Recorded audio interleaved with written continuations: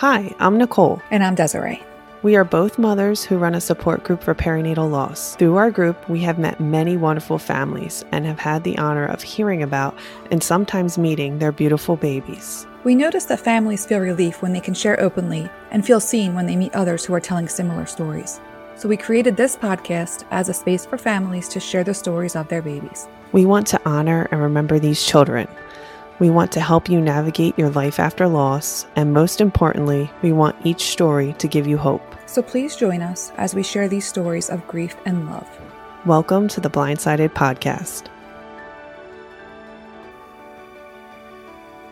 Hi everyone, welcome to the Blindsided Podcast. I'm your host, Nicole, here with Desiree and Jackie. Hi everyone. Hi guys. Jackie Mancinelli is our guest here today. She's going to tell us the story of her son, Richard. So Jackie, tell us about how you got pregnant with Richard. Maybe we can start there. Yeah, so Richard was actually our second pregnancy. Our first pregnancy, my husband and I decided we finally wanted to start a family, figured it would be very easy, right? We always hear how easy it is to get pregnant. We fell pregnant and got almost to the end of the first trimester before I found out that I was having what's called a miscarriage. And so I ended up having a D&E for that pregnancy. So about 7 months later, fell pregnant with Richard. And we were terrified to be pregnant again, excited, but terrified, because we were really worried that we would miscarry again. But once we cleared all of the ultrasounds, got through that first trimester, we figured that it was going to be really easy. And, falling pregnant with him was fairly easy. I feel guilty saying that because I know how many families struggle, but that was really the only easy part of the pregnancy. How did you and your husband make the decision or come to the decision that you were ready to start a family, and how was your pregnancy? So my husband and I, when we decided to start having a family, we had been married for several years. Both were already, several years into our careers. And I'm a high school English teacher.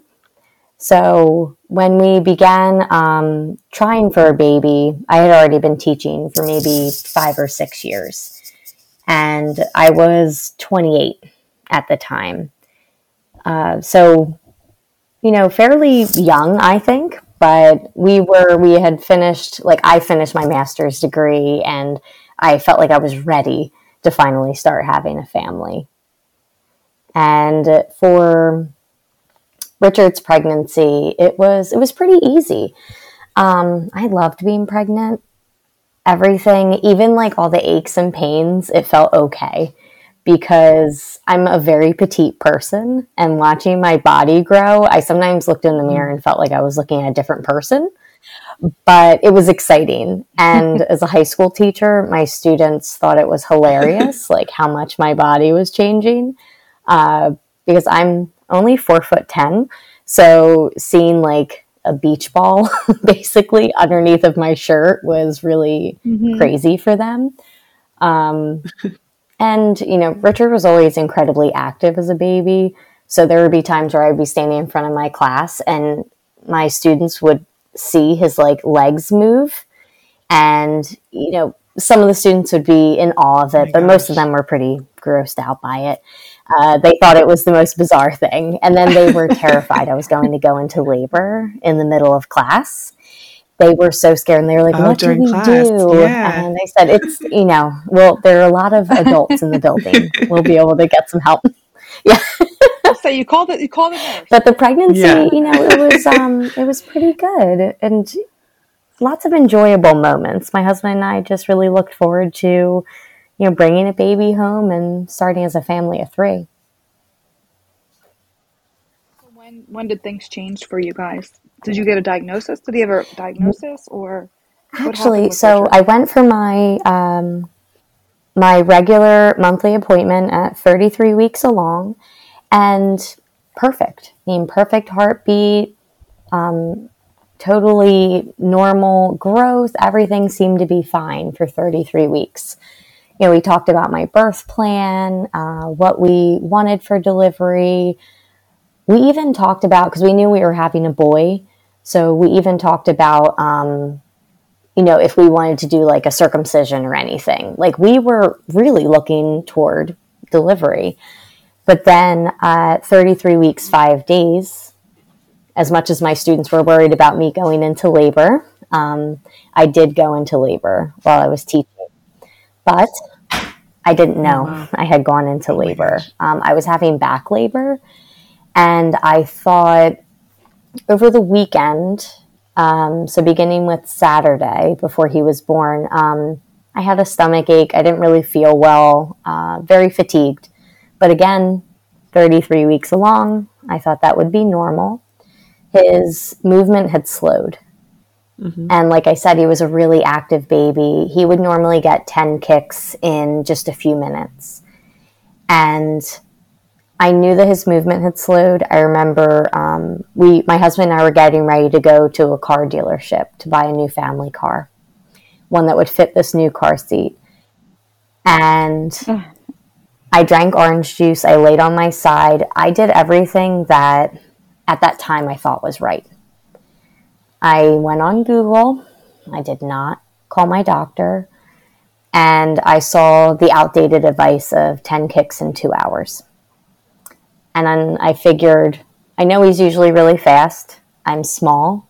Maybe he ran out of room. Again, not accurate.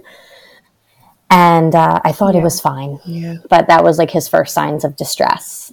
And then the following day on Sunday, I felt even worse.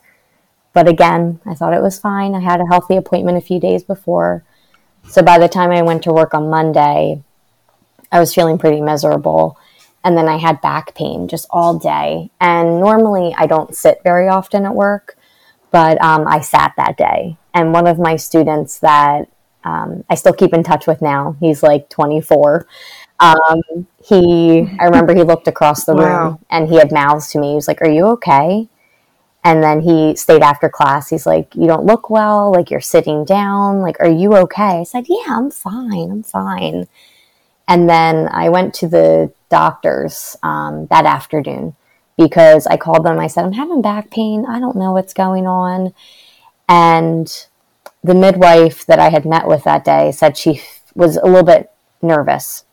And this was all after the fact. She didn't tell me at the time she was nervous. Yeah. But they had me sit down for an NST, and so the non-stress tests, and Richard failed like several of them.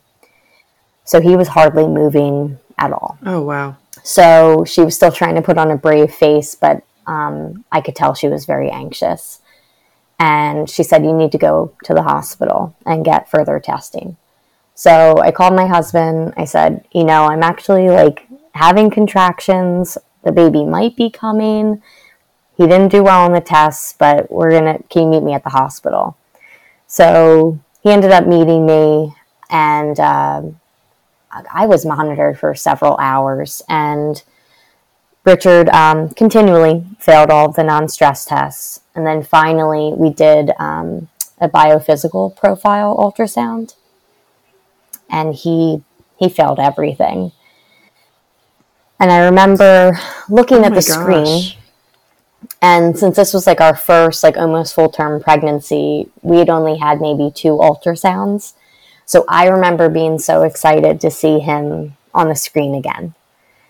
And then I'm looking and I'm watching the ultrasound technician's face, and they're trying to put on a poker face, but I knew that he was barely moving.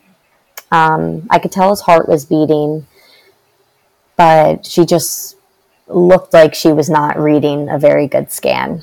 And then as soon as that was over, my midwife came over and said, "He's in distress. He's not handling any of your contractions well. His heartbeat isn't coming back as quickly. We think that we need to do an emergency C-section, and we think that, he just needs a little help from the NICU. So we think it's just better for him to come out." I'm terrified. Yeah. This was not part of our birth plan. You were just at school a couple hours before. So this was like a crash C-section, and everything is all of a sudden moving very quickly. My husband throws on scrubs, and they are prepping me. They're saying, congratulations, mom and dad, before we go into the OR. Everyone's still really happy and excited. And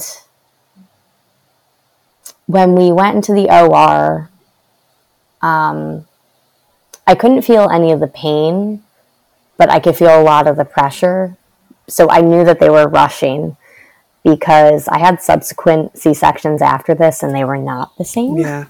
So I know that it was rushed. Okay. And it was silent when he was pulled out. There was no cheering. Oh my gosh. There was no bringing him over to me. I could hear the midwife and my OB talking about a lot of blood, and they couldn't figure out where it was coming from. And I heard them ask if it was a placental abruption, like they're having this discussion. And I have like the screen in front of me, so I can only hear bits and pieces of conversation. So I'm asking my husband, I'm like, can you see anything? Do you know what's happening? He has no clue. And this poor guy. We had a resident in the delivery room. This poor guy, he was maybe early 20s. And he's trying to kind of translate all the doctor speak for us. And I can tell he's really uncomfortable, but he was awesome for the whole time. That's great. But yes. So fast forward a little bit, what ended up happening was that the NICU team they usually have in the OR for C-sections like doubled and then tripled. There were so many people coming in. And my husband's watching everything. I see everything happening in a flurry off to the side. I'm trying to figure out what's going on. I'm asking questions. No one's answering. And then they take Richard away, our son. And I tell my husband, I'm like, go with him. Yeah. Because he's not sure. Do I stay with you while you're having this major surgery? Yeah. Do I go with our son? So I'm thankful that he did go with him, because over the course of the next hour, the NICU team was trying to keep him alive. And what we learned was that Richard had suffered a fetal maternal hemorrhage. It was spontaneous. It's incredibly rare, but basically what happened was that all of his blood left his body and went through the cord, through the placenta, and then entered my bloodstream. Oh my goodness. So the stomach ache, the fatigue, the overall like not feeling well, and then the preterm labor was all caused by that.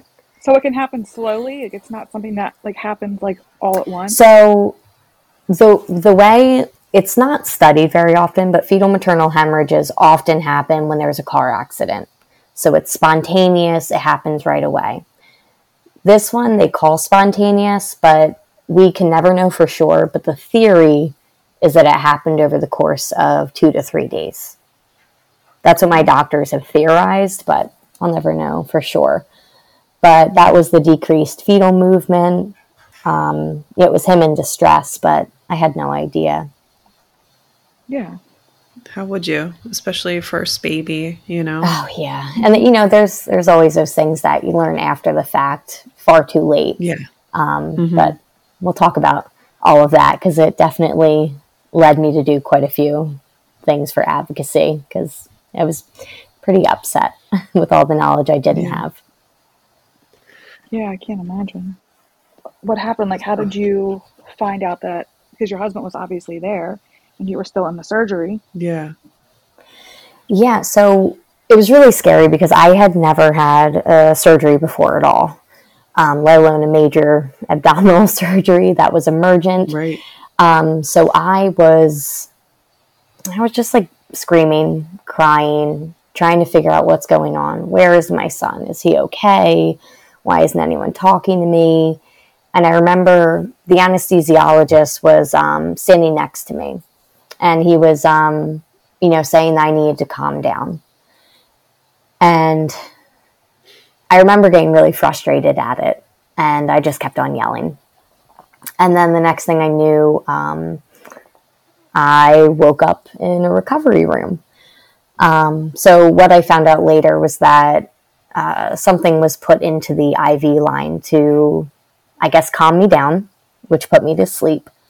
So I woke up about an hour later in a recovery room completely alone. I remember trying to sit up in the bed and, I can't move. But I was trying to find my phone to get in touch with my husband. I have no idea what's going on. And I remember opening up, I had a message from Snapchat from him. And he had taken a picture in his scrubs and it said, "Happy birthday."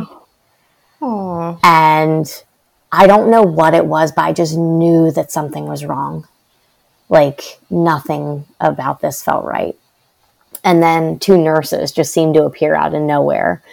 And they didn't say anything, didn't make eye contact, just wheeled me into what I now know is there's like a triage room in the NICU.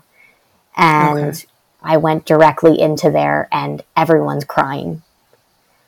The doctors, the nurse, my husband, and everyone's just shaking their heads at me while I'm coming in.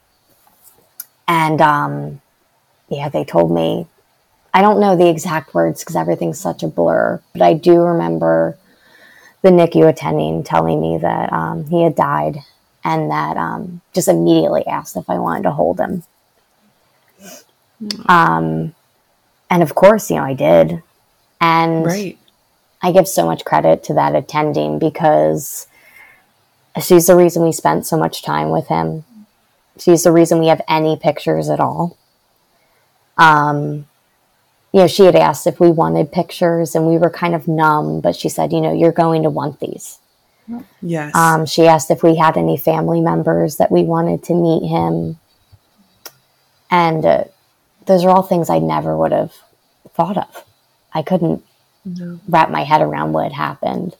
Because, we're holding Richard and he was just like, he was perfect. Mm-hmm. And he just looked like he was asleep.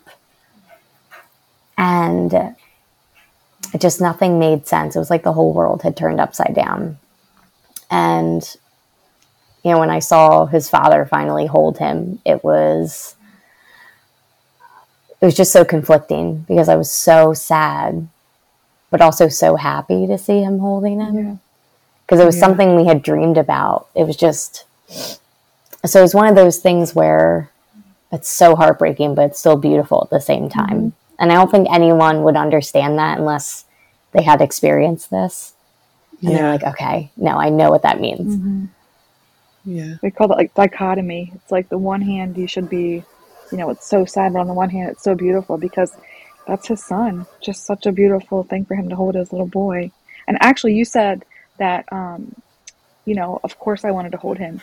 Well, I think, and Nicole probably agrees with me, like 50% of people say no. Like, so believe it or not, I mean, it's not a given. So I'm glad that, you said yes right away.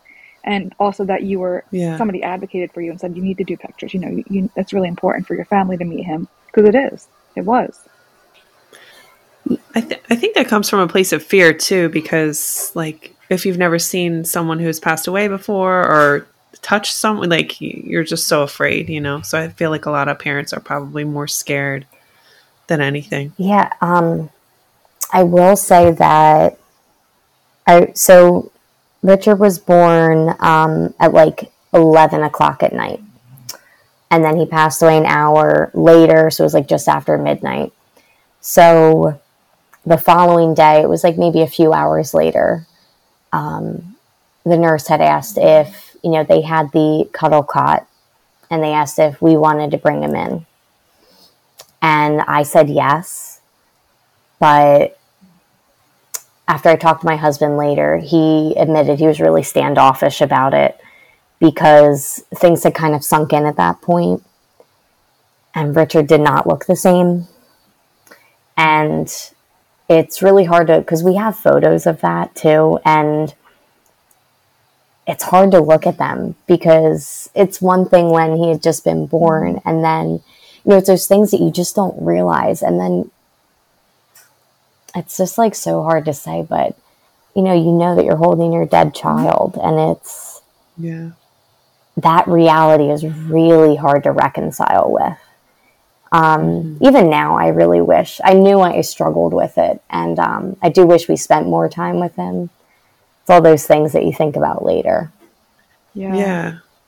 Yeah, but you could have spent 4 days, and you would have wished that you spent 7. You know what I mean? I'm Yeah. telling you, like Yeah, it'll never be enough. it Yeah. would never. Just the fact that you did spend time with him, that was really beautiful, Yeah, and you'll never regret that. You'll never regret that time you spent with him. agreed. Yeah, Yeah, definitely. you'll never regret it. So, how long did you end up? Did you like go to a room and they brought the cuddle cot, or how long did you stay in the hospital for? Because you had a C-section, so you couldn't just leave. So we were in the hospital for about 5 days, Wow. which is pretty unbelievable. But Yeah. so I was wondering why I couldn't hear any crying babies. Like, I heard nothing the whole time we were in the hospital. So my husband said that we were in kind of like an ICU part of the maternity ward. So it was much quieter there. And the hospital I delivered at actually had, because I was wondering how everyone kind of knew our story. And they were so compassionate and wonderful. And it was nice not having to explain everything over and over. And then I wasn't leaving the room. So my husband told me that there was a magnet outside of our door that alerted anyone who walked in that we had just had a loss. So they knew exactly what protocol to follow. And I really appreciated that because we needed that extra comfort. Yeah. So Go ahead, you Nicole. kept Richard. You said you had the cuddle cot in the room, and Richard was with you. How long did you keep him in the room with you? And then, like, when you left, that had to be a hard leaving the hospital and leaving him there. Yeah, right before that, we had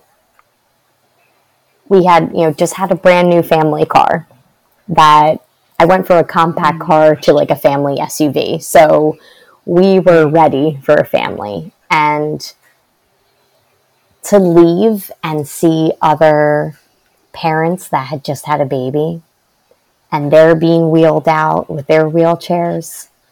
Yeah. And I remember making eye contact with the father as my husband's pushing the wheelchair down the hallway. And it was like he knew, like, right away, because we had empty arms. And he went from like happy to all of a sudden his face just like dropped. And I was like, this is our reality now. Like, this is how people are going to look at us. And getting wheeled out of the hospital. And we were given this stuffed dog, that like a stuffed animal. It's like the size of a baby. So that's all I had to hold in my arms. So I wasn't empty-handed, but that and the memory box, that's all we had. And Right. I just remember how quiet that car ride was home. And I joked throughout the whole pregnancy that I just wanted a Wawa hoagie. This is how it shows I'm from South Jersey. That was all I wanted my whole pregnancy. And my husband pulled into the store and said, do you want the sandwich? And I was like, yes, but like, I don't even want to eat it. Like, this is... Yeah. And yeah, just so many things just didn't make sense, and everything felt wrong. Yeah. Yeah. I think like that is one thing that should change at hospitals too, with when you're being wheeled out, like no one else should be wheeled out with you. I remember experiencing the same thing after I lost my daughter, and I actually saw someone I was in college with, and she had to do like the week I was. So she had her baby, and we're like both being wheeled out at the same time. And I couldn't even look at her. It was horrible. Yeah, because it's like you are being taunted with exactly what you'll never have. Yes. Yeah. And it's not that you're not happy for them, but like you don't want to see them at that point. Oh no, at that point I was happy to say I was not happy for anyone. Yeah. It took a long time to get over the anger. Two questions, but the first one, like the kindest thing that you remember somebody doing for you once you got home. Do you remember anything that really stuck out in your head? Yeah. So as a teacher, it's something I shake my head at, but I know other teachers will understand. My first concern was my students. I worried about how they were handling it because they all knew that I had had the baby. I wasn't back at work. Right. And my best friend at work, she took care of everything. She fielded every single question from a coworker, every single question from a student. She went and spoke to every single one of my classes, broke the news to them. And she said it was one of the hardest things she's ever had to do because she said so many of those children just started to hate her because she was the one who brought that bad news. Oh my gosh. But after the fact, a lot of them turned to her for support, even like a year later. And for her to handle everything I was so worried about, and then on top of that, just being an amazing friend and stopping by my house and sitting with me while I was crying and being okay with being uncomfortable, I needed that. That's so nice. We have a lot of people That that is say that, like when sweet. I go back to work, I don't know like how I'm going to, like I don't want people coming up to me saying like, "Oh my gosh, I'm so sorry," or I don't mind if they do, but I know they're gonna feel awkward. So you need that like that middleman to like kind of like she was that person for you. A lot of people I find like don't really have that or don't know how to get that person without asking. You know what I mean? And then the other question, because I said there was two. What was something that made your grief journey really hard, or the hardest part about your grief journey? And then more specifically, when you got home, like what makes it hard now, or what's the hardest thing now looking back on it? When my husband and I arrived back home, our front living room, as soon as you walk in the house, was filled with all of our baby shower presents. The entire room. Oh my gosh. And, we had purposely left everything because the nursery was not finished and we thought there was time to go through everything. And I remember looking at everything. So he had moved everything up into the nursery, closed the door, and we agreed to return most of the items that we could. And, he handled all of that. But I remember my sister was pregnant at the same exact time.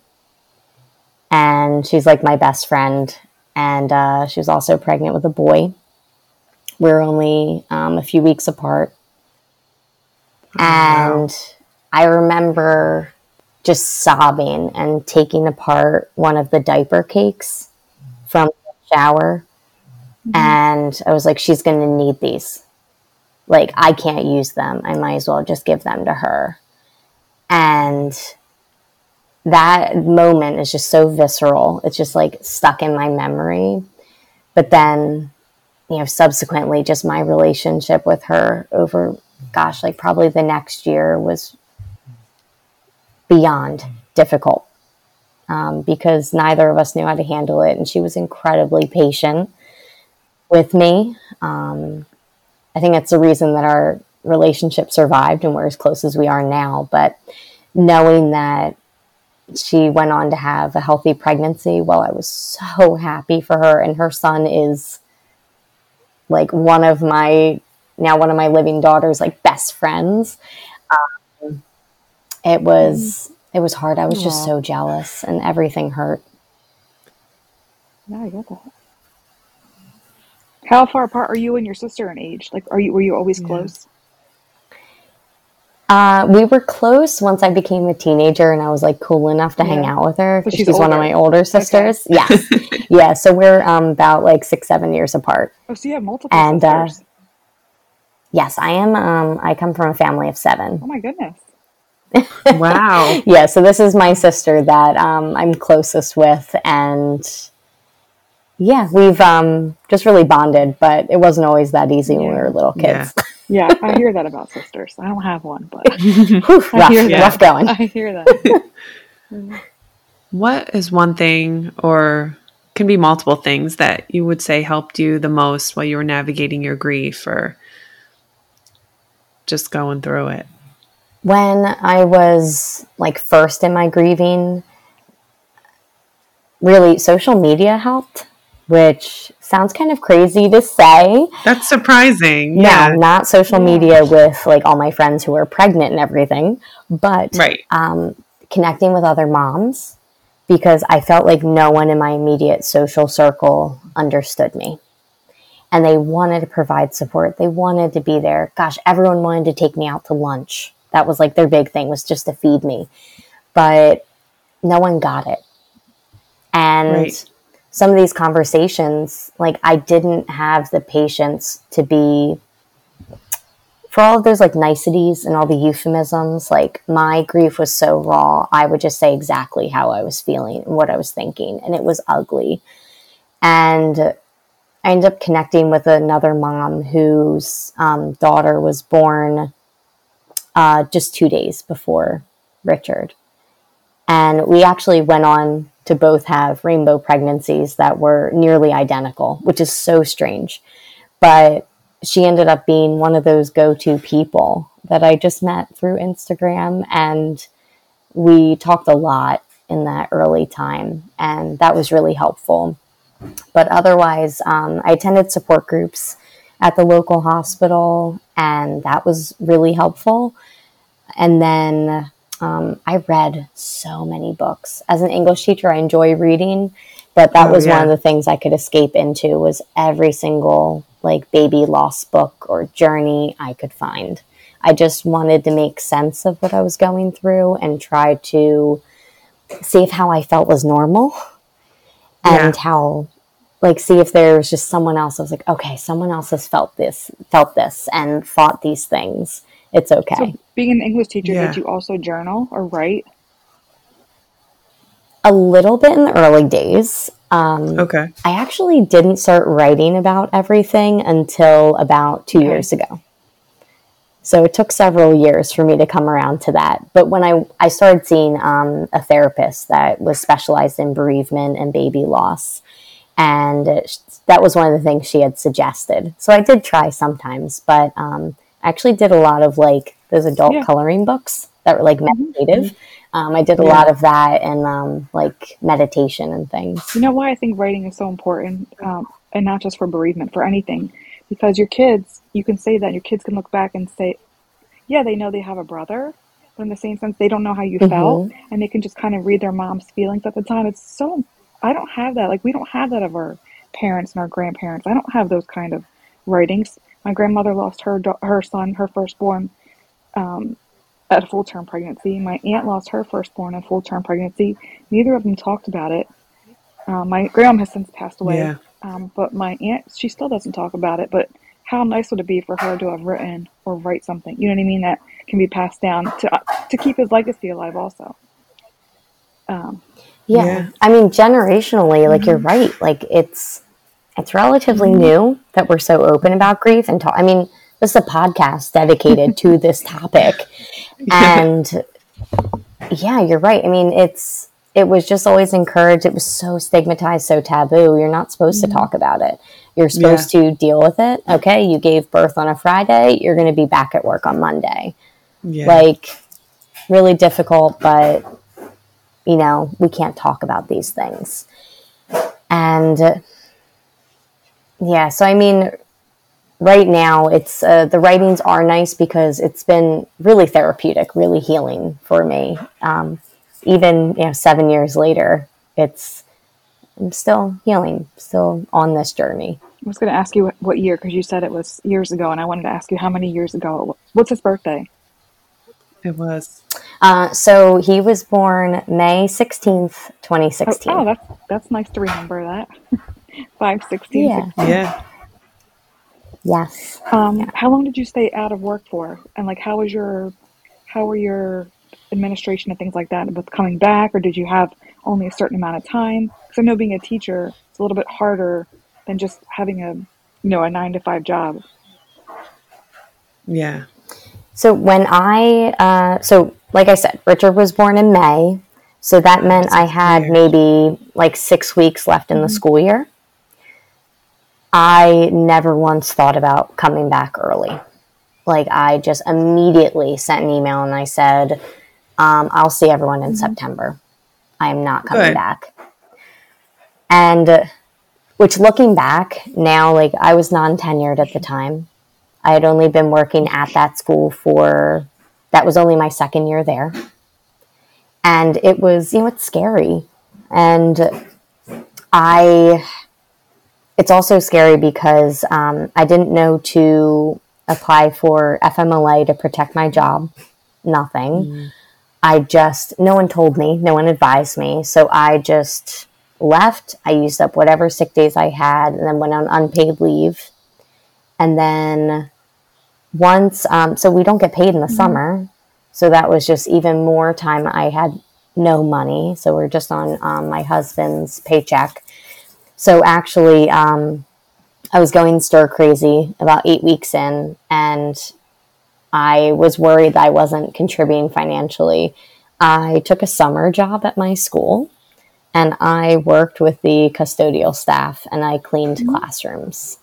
Oh my gosh. And made a paycheck that way. And I don't know what I was thinking, because it's so crazy. I was 8 weeks postpartum. I got a note saying I could return back to work, and I was just scraping gum off the bottom of desks. And and the custodial staff, like, they all knew what had happened, and it was like some tiptoed around me, but I hadn't really known them very well before that, and they were amazing. Oh my gosh. They were the best people I could possibly have to reintroduce me to society, because I didn't know how to have small talk. Nothing. Right. And then I was really scared to go back into the school building, because the last time I'd been there, I was pregnant. Right. And I didn't want to go back to my classroom. But so doing that, so I took that summer job because I didn't have any paid options. In New Jersey and almost every other state, once your baby dies, you don't qualify for that family leave. New Jersey stipulates that you have to care for another. Okay. And they say that you no longer qualify if your baby dies, because the state has told me personally that I'm only caring for myself. And that doesn't count anymore. No. And that was like vital income that I really could have used. Yeah. Because it also protects like health benefits, and I was at risk for losing them because I was on unpaid leave. I was just fortunate that my job was really supportive. My superintendent, he was very understanding, no questions asked. The Board of Ed approved my leave, and that was fine. And then I came back the following September. So after you came back to school and started working again, I know you created a nonprofit called Start Healing Together, which is kind of how I met you. And can you just explain basically how it came about and what your mission is?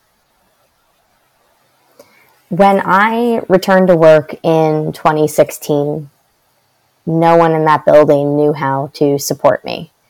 It was a lot of stilted conversation, a lot of silence that was very awkward. Some people literally ran in the other direction when they saw me. My students did not know how to approach me. I had many of them for a second year because at that time I taught juniors and seniors. They felt uncomfortable being in my class because they didn't know how to handle it. And it was like this elephant in the room that no one is discussing. So fast forward to 2021, in the pandemic, I had just had my second daughter, and I'm like, you know what? We're done growing our family. I am really fired up still about the lack of options and the lack of support for returning to work after losing a baby. It's ridiculous. And I reached out to one of my coworkers who is now Start Healing Together's vice president, George Kemery, and we teach English together. And gosh, he barely knew me when Richard had died, and he was so steadfast at my side that whole time. And I reached out to him. I said, I have this idea, not really sure what to do, but I don't want it to be a support group, but I want to do something to help people, other teachers that are coming back to work. What do you want to do? And then we started brainstorming from there, and it snowballed. So basically what Start Healing Together is that we are a nonprofit that supports educators returning to work or experiencing pregnancy loss and infertility. So if you've lost a baby, whether it's a chemical pregnancy, stillbirth, infant loss, anything, we provide support.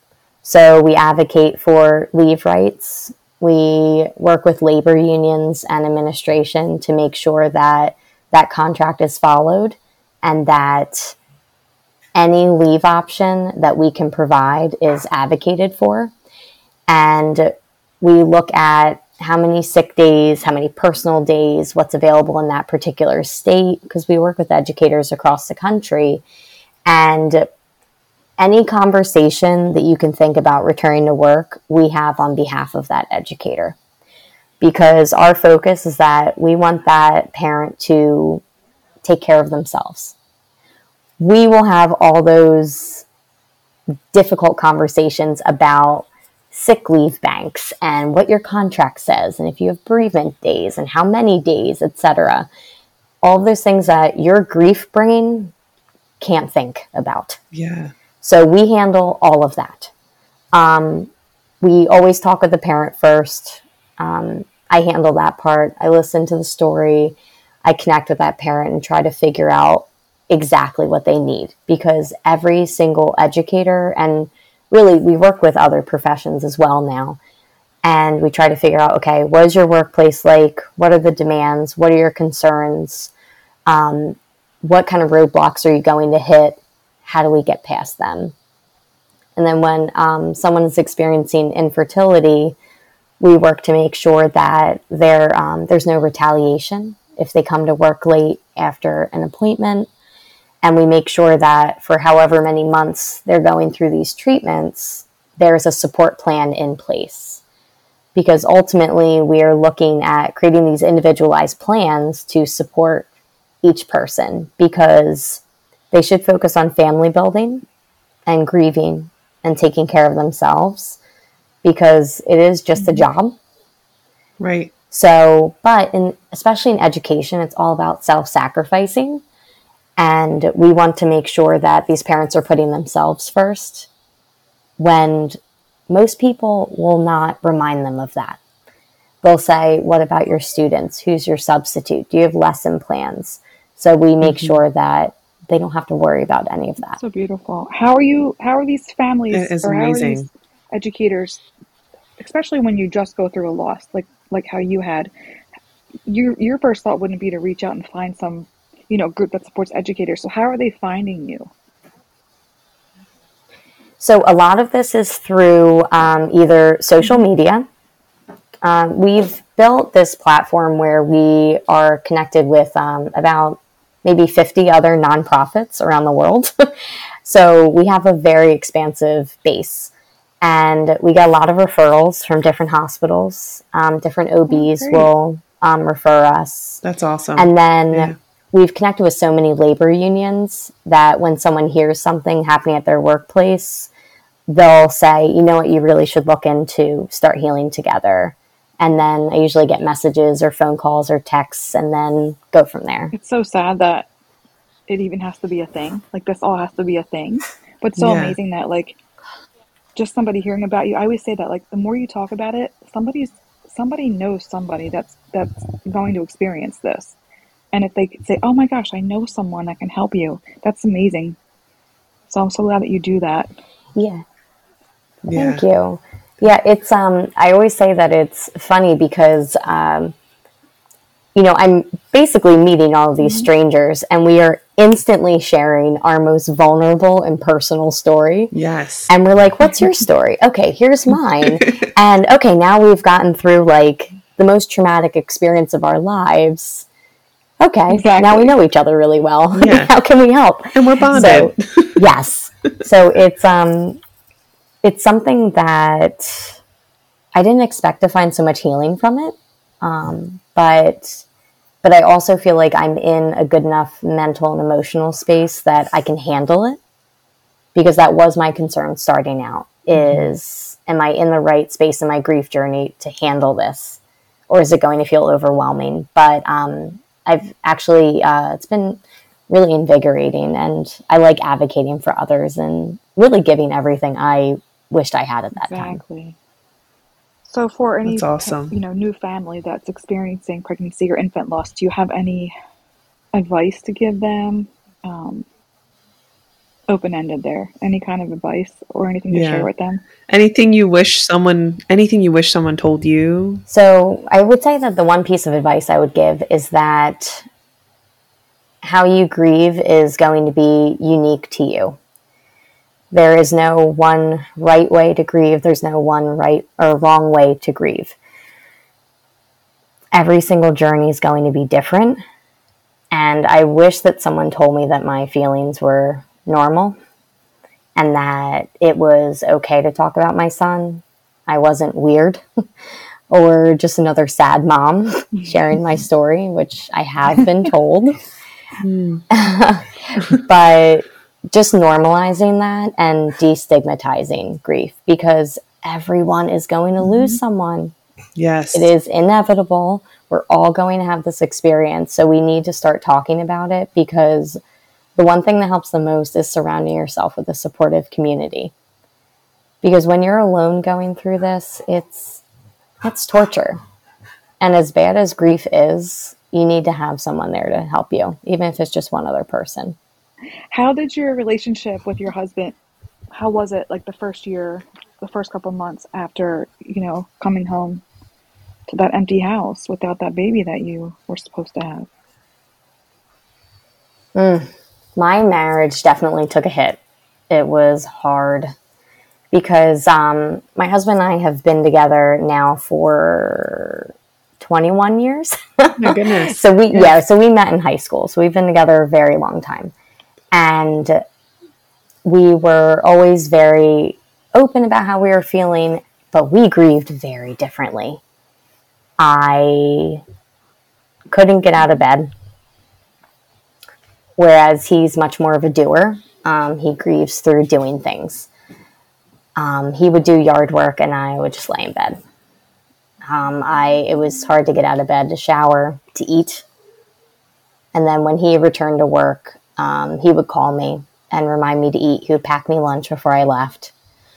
But I remember being so angry with him because he wasn't grieving the same way. Yeah. And I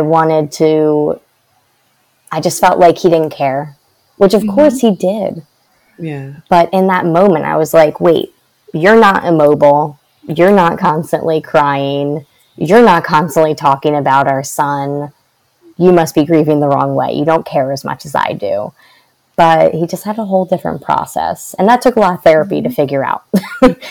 But that's where I credit my therapist, because kind of helping me realize that to look outside of myself.